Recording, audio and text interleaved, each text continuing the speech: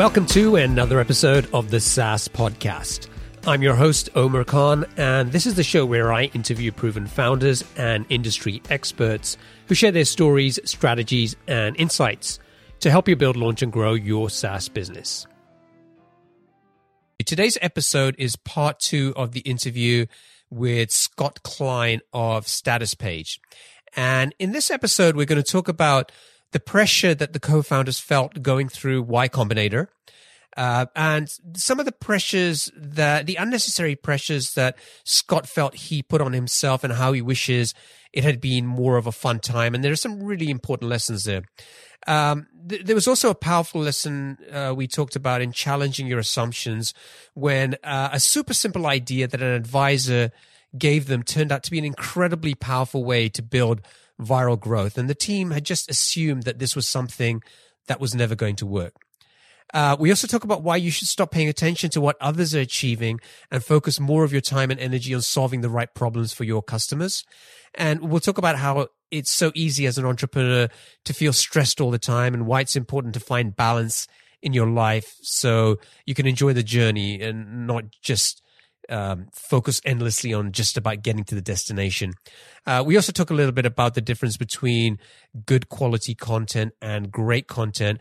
And there's a great example of a site outside of the tech industry that does an amazing job of this. And we'll talk a little bit about that in the interview as well. Is your team struggling with spreadsheets that can't keep up with your workflows? It's time to switch to JotForm Tables. JotForm Tables is an all-in-one workspace that lets you collect, organize, and manage data seamlessly. Not only can you create online forms to gather data directly in JotForm Tables, but it also serves as a powerful tool to manage and analyze the data collected from your existing JotForm forms. You can also import spreadsheets or enter information manually, and all your data is stored securely in one place. JotForm Tables makes collaboration a breeze. You can share your tables with a single click and work with your team in real time. Say goodbye to version control issues and hello to efficient teamwork. Get started with JotForm Tables for free today at saasclub.io/jotform. That's saasclub.io/jotform.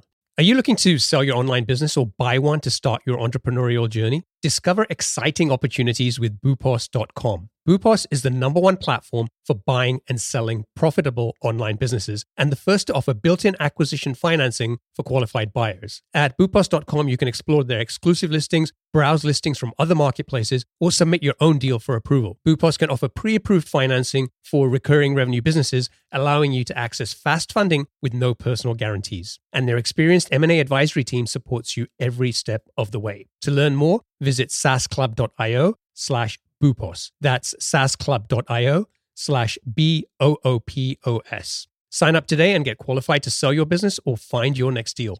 Hey there, SaaS founders. Are you looking to grow your B2B SaaS business to the first $1 million in annual recurring revenue? I've got something that can help you. Introducing the SaaS Club newsletter, your weekly source of proven strategies, practical insights, and exclusive interviews with successful B2B SaaS founders who've been in your shoes and are ready to share what they've learned. Each week, you'll get a quick 5-minute read delivered straight to your inbox, full of growth tactics, lessons learned, and insider tips to help you tackle those early stage challenges and grow your business to 7 figures and beyond. So what are you waiting for? Head over to saasclub.io/newsletter and join over 4,000 other SaaS founders and entrepreneurs who are already using these insights to grow their businesses. Subscribe to the SaaS Club newsletter today and get the support you need to keep moving forward on your SaaS journey.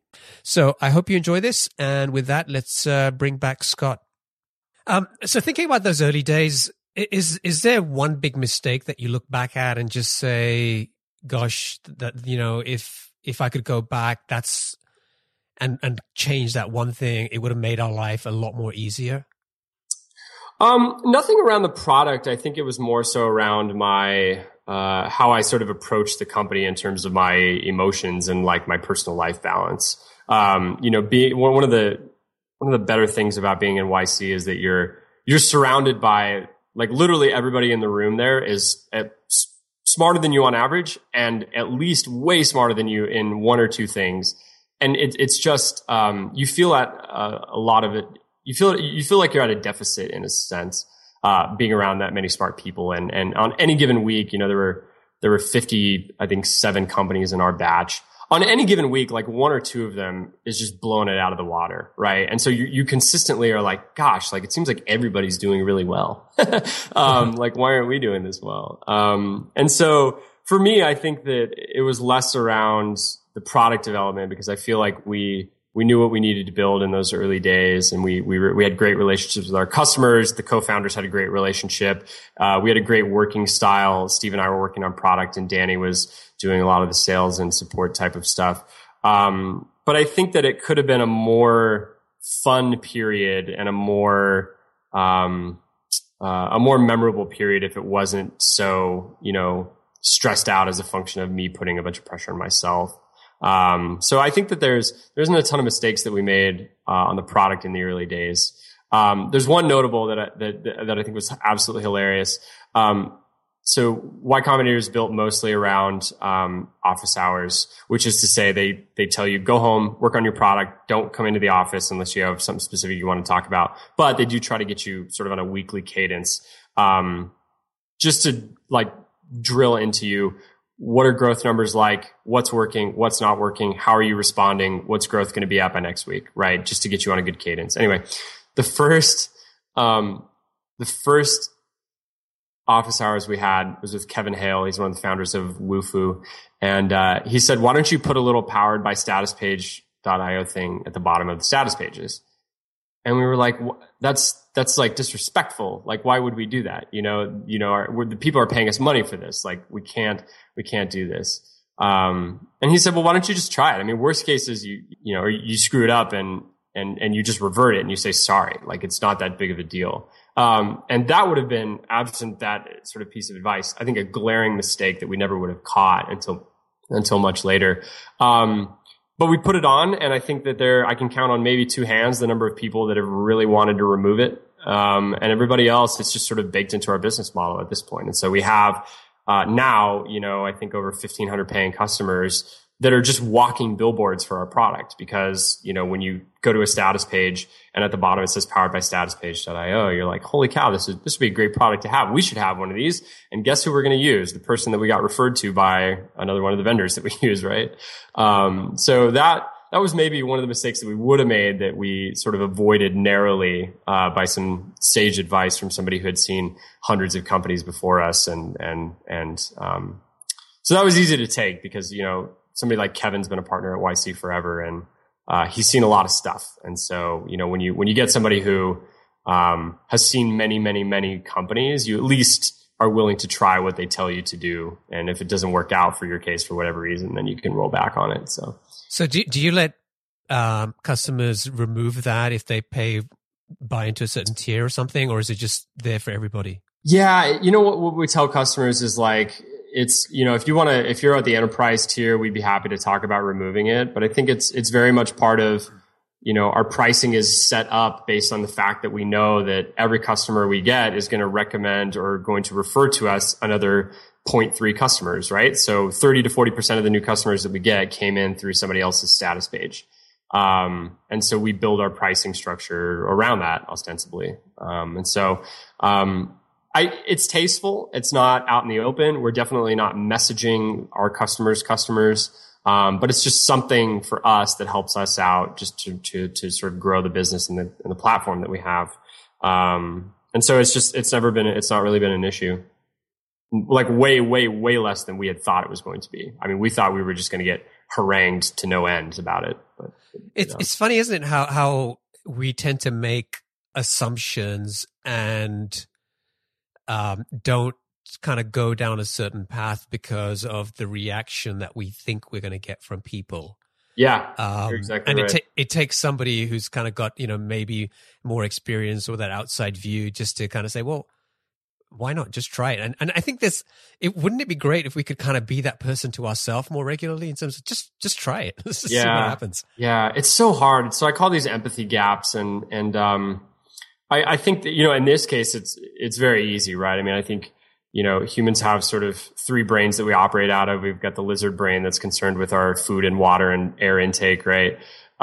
There's the mammal brain and then the human brain. And the human brain, the one that we're operating out of most of the day, doesn't really care. But when you're presented with something like, should we put our branding on everybody's status page, like the lizard brain starts to scream really loud, like you're going to kill the company if you do this, Right. And it's oftentimes very hard to ignore that and to sort of get yourself into a better place of empathy, and at least realizing like, hey, if we do this and we make a mistake, it's not the end of the world, right? And so, I think that when I think about my job as the founder and especially as a CEO, it's sort of using your neocortex in a sense to sort of predict how the future is going to go and what your emotional state's going to be like. It's very difficult. But I think the better founders are great at it. And it's, it helps you not to miss things like what we may have missed in this particular case. I want to go back and talk a little bit about what you said to me a little earlier about you putting yourself under unnecessary stress in the early days.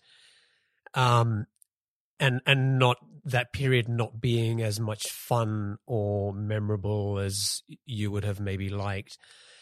Where was that stress coming from? Was that from just seeing what everybody else in YC was doing and that was kind of creating that pressure for you, or was it something else?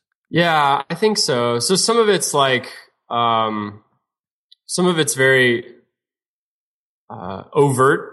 We got like one of the YC partners, like on demo day, after demo day is over, one of the YC partners comes up and says, guys, like, I just want to let you know, people are closing hundreds of thousands of dollars in checks in this room right now. And that's such a weird comment, right? Because this person is sort of, who doesn't know anything about what we're doing pretty much, is now giving us sort of unsolicited advice around like what we want to do with the company or what we should want to do with the company, right? And also then puts you at a deficit of like, if you're not also closing hundreds of thousands of dollars in checks today, you must be doing something wrong. So you better fix that, right? So there was some overt pressure like that I think was just very weird, because when you're a nascent company, you sort of you're dealing with like questions of what is this business going to be? And then you're also sort of dealing with questions of like, what is my life going to be like if we decide to go humongous with the company? And so it was just in a very like vulnerable time. It was very weird to get advice like that. But then it's also social pressure, right? Like I said, you've got on any given week, somebody's in the news or launched some big feature and is getting a lot of coverage or a lot of revenue from it, right? And so, there's sort of this, you're going to be the average of your 5 closest friends sort of thing. You now have 55 friends that are all doing incredibly well. And sort of just grappling with that. It's tough to just focus on what you're doing and just be principled in your behavior and just be decisive in sort of the life that you want to live. And so I think, for me at least, that's sort of like my own existential struggle that I'm going to have for as long as I'm walking around on Earth, I'm assuming. And so I should say too, I definitely don't speak for Steve and Danny. They may have absolutely enjoyed YC, and YC was very enjoyable for me for sure. It was many late nights, a lot of coffee, not enough exercise, and not enough just like walking around in the trees to hang out and be with nature for a little while. Yeah. Now, actually, it's funny you say that, because that's something that I kind of do more of myself as well, is that when I left the sort of the comfort of a, very comfortable 6-figure job and kind of had to go and figure out how I was going to build a business myself, you kind of feel like you need to be working all the time. Mm-hmm. And if you're not, you're not working hard enough. And then you see, every time you see somebody else doing something really well, you kind of look at it like, oh my God, there must be something wrong with me that, yep. I'm not doing that well, or it's taking me longer to get there, and you kind of start to realize that, I went through exactly the same thing as you mentioned, where I kind of sort of decided, whatever happens, I want to look back at this time and I want it to be a happy time in my life. Mm-hmm. And so, and these days I spend a lot more time sort of thinking about exactly what you said, getting out and connecting with nature and meditating and all these kinds of things, that spending time with the family. And then it's almost like I find that when I make more time for those things, the things on the business seem to kind of become a little bit easier in some kind of weird way. Yeah. And then the other thing that I sort of realized, and there was this great article that this post that Andrew Wilkinson wrote. I'll include that in the show notes, where he's the founder of Flow and MetaLab, the guys who designed Slack. And he had this really interesting thing where he was just saying, look, it's kind of getting silly to the point now where we're saying, Instagram sold for $1 billion and it wasn't really that great compared to what they could have made, right? Right. And so, where does it end, right? So, yeah. You can quickly, look at Uber, right? I mean,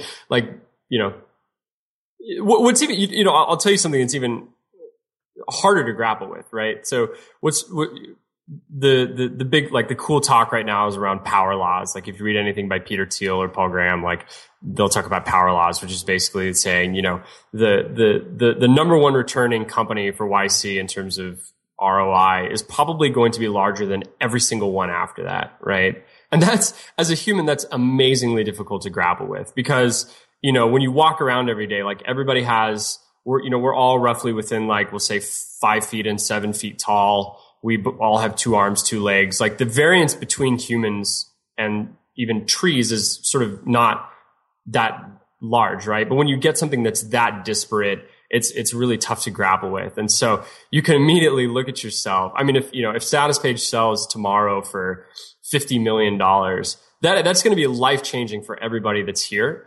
And YC, it's going to be noise on their checkbook, right? And so it's very tough to grapple with. I mean, they have Dropbox and Airbnb and Stripe, and I think that may be the top 3 that probably make up 98% of their portfolio value at this point. I mean, even Heroku sold for $215 million, and that's like, whatever. Airbnb is probably north of 10 billion at this point. So it's very. So I think what was great to me, to sort of complete the point, getting out of the Valley and back into Colorado, was just that, like, look, you need to just be principled about your life. Like, be principled about what you believe in and why you choose to be a founder. And if it turns out that you end up running a $20 billion company, then great. Otherwise, if you continue to have the same amount of fun and you're working on a company that you believe is doing good stuff, then great. And you're learning new stuff, great. This sort of this, you have this arc to your life, and there's likely going to be other stuff that you work on in the future. But just figuring out what those principles are. And for me, it was a lot of realizing, like, I'm not sure I believe in much. Like, I need to, as a human, like, come to terms with the fact that, like, I need to get some principles around my life. And so once that was settled, it was easier for me to be okay with, look, this is just the company that we're running. We choose to run this company because we get to work with the people that we get to work with. And more to the point, like, we're having fun and we're learning stuff. The company is a learning platform that we never would, you can't pay money to get access to sort of run a small company like this with the customers that we have. You can pay to go to an MBA school and sort of do case studies and sort of read the history of businesses. But to be an operator and to be in this day to day is a very, very, very, very different thing. And so, like, recognizing that privilege and recognizing that this is something that we, like, this is a platform that we built for ourselves that we couldn't pay to get access to. It means that we're very blessed, and we need to take advantage of this and find the goodness in it, and find that it's going to be a thing that teaches us how to be a better human. So, are you an entrepreneur looking to buy a profitable online business, or a founder ready to sell? Boopos is the #1 platform for buying and selling profitable online businesses. With their exclusive listings, as well as listings from other marketplaces, and the option to submit your own deal for approval, Boopos has you covered. Plus, they're the first to offer built-in acquisition financing for qualified buyers of recurring revenue businesses, allowing you to access fast funding without personal guarantees. And their experienced M&A advisory team supports you every step of the way. To learn more, visit sasclub.io/Boopos. That's sasclub.io/BOOPOS. Sign up today and get qualified to start your entrepreneurial journey or sell your business at the right valuation with boopos.com. Yeah, that's great advice. Okay, so we had that post from Danny about getting from 0 to 5K in monthly recurring revenue, and then he did a follow up on getting from 5K to 25K. I know you guys sort of these days aren't disclosing where you are with revenue, but give the audience a sense of what the size of the business is now. Sure. So we're you can kind of do the math. You go to our About page. We're 8 people. Our 9th is going to get started in a couple of weeks, and we're hopefully going to sign our 10th here pretty soon. Based on developer salaries, you can kind of do the multiplication. We're definitely north of 1 million, and we have around 1,500 customers at this point. Obviously the notable ones that you had mentioned at the beginning of the podcast, but some other bigger ones too. I think Visa is our whale customer at this point. We're doing both the Authorize.net and the CyberSource brand status pages. So yeah, it's definitely, the size and the deal size of the companies that we're working with now. It's so funny. I remember when we were in Y Combinator, our big win at the point was Citrix. And I think they were paying us something like $350 a month for a couple different status pages. And that was a huge win and everybody loved it. And then to fast forward today and realize that we have customers that are paying us, at least 10 times that amount on a monthly basis. It's been fun to track sort of the company and sort of the value prop that we have and the ability to break into much larger deals and for organizations of that size to actually get that much value out of your product. When we had first started this company, I probably would have told you, yeah, we're going to clean up with the SendGrids of the world, the SaaS based or the API based companies of the world. And most people are going to pay us, $50 to $100 a month, but it's been fun to see this break into the enterprise that we've had. Well, congratulations on getting your first of many millions. Thank you. Sure. Yeah, I appreciate it. Let's talk a little bit about you and sort of your productivity and how do you structure your day or your week and manage your work and priorities? What does sort of a typical day or week look like for you? Sure. Well, we're kind of at a tough spot right now in that I'm still developing a lot of the products. I think one of the biggest initiatives for me is to get myself out from the critical path, so to speak, on the development side of things. So we're definitely scaling up the development team to help respond to that. But my week consists of, one of the only sort of rule that I have is I try to book most of my meetings that I do, on Tuesdays and Thursdays, so that I can have Monday, Wednesday, and Friday as pretty, uninterrupted blocks of time to either, work on process and the way that we communicate as a group, or to, work on development type of stuff. But it's a lot of just, making sure that I'm batching my time. Otherwise, the context switching between development and meetings and emails and support tickets and whatever else just gets to be way, way, way too cumbersome. And I should point out that we're recording this on a Friday, so I feel very honored that you're allowing me to disrupt your day. No, this was a good. If I do them on Fridays, I tend to schedule them right after our daily stand up meeting so that I can just do a couple back to back meetings and then sort of get on with the day. So, obviously with stuff like recruiting, we don't have the luxury of dictating the schedule. So it's sort of a loose rule. But if it's for like just a basic thing, I'll try to put it on a Tuesday or Thursday. But my basic, I get up in the morning and I always have just this bundle of energy in the morning to get a bunch of stuff done. And so I try to utilize that right away. I'll make coffee at home and just crank for a couple hours on email or code or whatever's sort of pressing on me at the time. I always wake up and immediately want to get right to work. And so then I generally will sort of complete my morning, do a little bit of breakfast and get ready and head into the office. And then I'm at the office for, many hours until 5 or 6 PM or something like that. And then what time do you wake up? It depends. I think one of the things, I've sort of gone back and forth. It's funny because I hear stories around, I think I saw an interview with like General Petraeus, and he talked about getting up at 4 a.m. every morning. And again, you sort of feel at a deficit, like, oh, maybe I should start to get up at 4 a.m.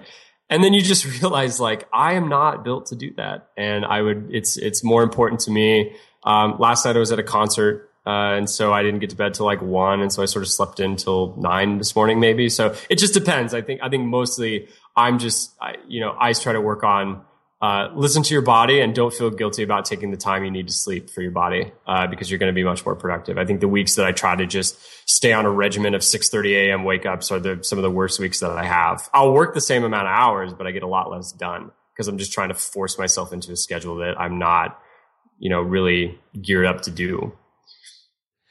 What about blogs? Is there anything that any favorite blogs that you like, or even if they're not kind of business related, it's like what are things that sort of interest you the most? Yeah, I've been on. I go through kicks. I think on the blog kind of stuff, most of what I spend my time reading is around sort of philosophy and a little bit around sort of like meditation and mindfulness and more like pseudo Eastern religion type of stuff. But there's also stuff that I read that's entertaining. There's one blog I've been reading recently called waitbutwhy.com. And I don't know who this guy is, but he just does research on really interesting topics like Tesla or SpaceX or AI. And so there is an interesting technology kick to it, but I just think he's a hilarious writer. But he also has he's sort of like, he's like the Colbert or the Jon Stewart of the blog world, where he actually does good research, but also presents it in a very funny and entertaining way. I love that blog. Isn't it great? Yeah. I think, who was it? Tim Rand Fishkin from Moz. We were talking about, sort of, because Rand talks a lot about creating kind of great content, not just good content. Yeah. And we talked about what give me an example of that. And this was one of the sites that he talked about. And I love those pictures that he draws, these sort of like these stick figures. And yeah. There was this one particular article about why procrastinators procrastinate and about the monkey inside your head. Yeah. It was just such a fresh way to tell you about a pretty, how many articles are there on the web about procrastination, and more of them, and most of them are so boring you'll procrastinate reading them, right? But, I love that site. Yeah. I love it too, because he's like, there's oftentimes some good science there, right? There's oftentimes some good research, or it's him. And I think maybe why I identify with it so much is because I go through the same thing, but only sort of in verbal form in my own head. And he's actually gone through the process of writing it out and sort of being a little bit vulnerable, and also very, there's like a twinge of just shamefulness to what he writes that all of us are feeling, but no one's really talking about. So, I don't know. I think it's stuff like that is great to me, because it's like it's easy reading. But it's very entertaining, and also got a good bit of research behind it that helps out. So, yeah. All right. Let's get into the lightning round. Sure. I'm going to ask you 7 questions. Yeah. And just give me your answers as quickly as you can. Sure. All right. What's the best piece of business advice that you ever received? Like mindfulness, like knowing yourself. It's not necessarily a specific piece of business advice. It's just sort of the more you're in tune with yourself and your emotions and what you need out of your life and what you need out of your job, you're going to be more successful, I think, in everything, business included. What book would you recommend to our audience, and why? I think it's called Toward a Psychology of Being. This is the Abe Maslow book that talked about the hierarchy of needs. I think it's been great for me to understand myself, but also understand people and sort of we have team members, we have employees now, and we have to manage them and make sure that this is a fun place for them to work. But it's also around your customers. Like, what's the hierarchy of needs for your customers, and how does that play into a sales environment? I think it's very applicable to just interactions that you have in your life and thinking about how people are going to respond. Well, what's one attribute or characteristic in your mind of a successful entrepreneur? Resiliency. Somebody who is sort of principled and has strong convictions about why they're doing what they are doing, and being able to spend time being patient, letting markets develop, letting teams develop, knowing that they're in this for sort of the long haul, and making sure that when they're going through dark times or bad times or times when things are going a little bit slower than they want, that they are focused on the end result and the principles of why they're doing it and not necessarily the immediate gratification. What's your favorite personal productivity tool or habit? Coffee. End of answer. What's a business idea that you'd love to pursue if you had the extra time? What's a crazy idea in your head that you think about? I was on a big drone kick about a year ago. Like with the goggles and the video camera and the wireless transmitter stuff. I would love to do more around drones. I loved when the Amazon thing came out because I was like, oh yeah, this is obvious. Like makes sense. And everyone started freaking out about it. But I doing stuff around drones, I think would be fun, if nothing else. What's an interesting or fun fact about you that most people don't know? I think that, so I started going to therapy about 6 or 7 months ago, and it's been pretty life-changing. Not necessarily in the grandiose, I found a new life purpose sense, but just, I felt like I had such a negative view toward, just mental health in general. And I feel like, I go to the doctor once a year to, get my blood work done and sort of talk to the doctor about how I'm feeling and let him push on me a little bit. And so it was an interesting thing to sort of let your guard down to start working on mental health. But I think it's been very transformative. I think especially founders should have at least a time when they get to check in with somebody and talk about stuff that they're working on. But I think it's just been a good, I've been trying to tell people I've been going because I think there's way too much stigma around it. And I think it's been, such a great experience for me. And I think, most people should be doing it. I think it's awesome that you mentioned that because I think there is a stigma around that. But looking after our mind is just as important as looking after your body. Yeah. Right. But, I think many of us still have a hard time kind of coming to terms with that. I will say too, finding the therapist that I found is great because I think she was a professional in her early life before she was a therapist. And so we don't have to struggle with things like work-life balance and talking about like, and her sort of giving me prescriptive advice like, you need to take time off work because she just understands that it's inherently a struggle for our personality types. And so we don't, those are all foregone conclusions. But what I like is that she approaches it from a more like, Eastern, maybe yoga in the more traditional yoga sense, not like yoga, like sexy Western body, sweaty yoga, but like, sort of yogic tradition. And one other thing too is that they love clients like us that are doing well-ish in life and want to be doing better. It was just me saying, hey, there's some stuff like habits, some cruft that I picked up in my 20s that I want to make sure that I work out and that don't develop into sort of sabotaging habits. And so, for them to get a client that's doing well in life that maybe is working on a business and is really looking to push the last 10% of their personal life and the way that they feel about the world and interact with the world, they love clients like us. Like it's a fun time. I feel like it's always a great experience when I go in there. Even when it's tough, it always turns out to be a great experience. So that's yeah. Awesome. Yeah. And finally, what is one of your most important passions outside of your work? I think a lot about philosophy and I think a lot about government systems and I think a lot about, just sort of my, the arc of society and people's sort of interactions with each other. I think that on the grand scale of how humans have evolved, we've only lived in like, sort of post-agricultural revolution, dictating governments for a very short amount of time. And I'm very, very, very much interested, especially in sort of technology and how the role that it's going to play. If we can ever get society back to the point where we are, sort of a self-governed people, and sort of what rules can we put in place that are optional, that are voluntary, that we can eventually get society to the point. One of my favorite questions to ask people is, what's your utopia or your end game with government? Like we all agree that we're trying to improve and make government better, but assuming it gets to the best state it's going to get in, what does it look like?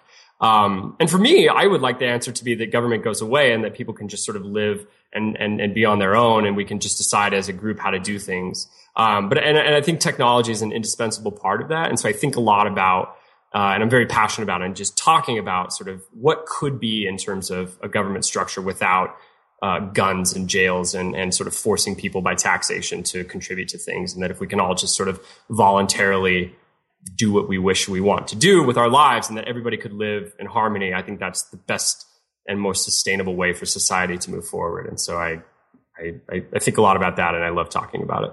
That is deep stuff. It's difficult. I think that's what's really interesting about it, is it's extremely difficult. But I think it's possible. I have to think that it's possible. Cool. Scott, it's been an absolute pleasure chatting with you. Thanks, man. I really appreciate you making the time to do this. We've gone over time, so I'm sorry for eating in more into your Friday. And we missed out getting together the last time you were here in Seattle, but would love to get together in person. I've never been to Denver, but if I do, I'll definitely look you up. But if you're coming back to Seattle, please do let me know. Yeah, absolutely. The girlfriend's up in Seattle, so I will. I'm there. I'm there quite often. We'll just say. So I'll definitely. We'd love to meet up and continue this conversation for sure. Great. Now, if folks want to find out more about StatusPage, they can go to statuspage.io. And if they want to get in touch with you, what's the best way for them to do that? I'm just Scott at statuspage.io. You can email me directly. Sweet. Thanks again. And I wish you all the best. All right. You too. Thanks so much. Take care. Do you dream of owning a profitable online business, or are you looking to sell yours? Boopos.com is the #1 platform for entrepreneurs and founders alike. With Boopos, you can discover exclusive listings, browse listings from other marketplaces, or submit your own deal for approval. As the first platform to offer built-in acquisition financing for qualified buyers, Boopos makes it easier than ever to acquire a recurring revenue business without personal guarantees. Their experienced M&A advisory team is dedicated to supporting you throughout the process, ensuring a smooth transaction. Don't miss out on this exciting opportunity. To learn more, visit sasclub.io/Boopos. That's sasclub.io/BOOPOS. Sign up today and get qualified to sell your business or find your next venture.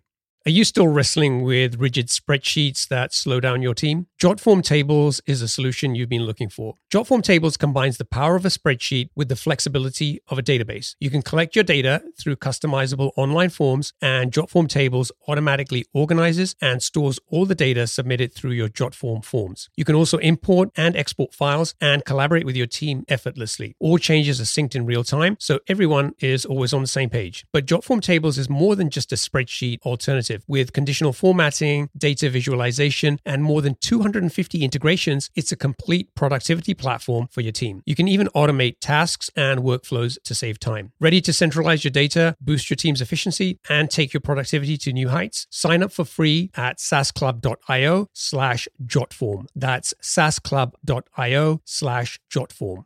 Hey, are you struggling to grow your SaaS business? Well, you're not alone. But the good news is you don't have to settle for slow growth. The right tools can be a growth game changer. And that's where the SaaS Toolkit comes in. This free guide cuts through the noise and shows you the 12 essential types of tools successful SaaS startups have used to get to 7 figures and beyond. It gives you specific examples and makes practical recommendations to help you find the perfect growth tools for your needs. So stop feeling stuck. Visit thesaastoolkit.com to download your free copy and unlock the growth potential you've been missing. That's thesaastoolkit.com.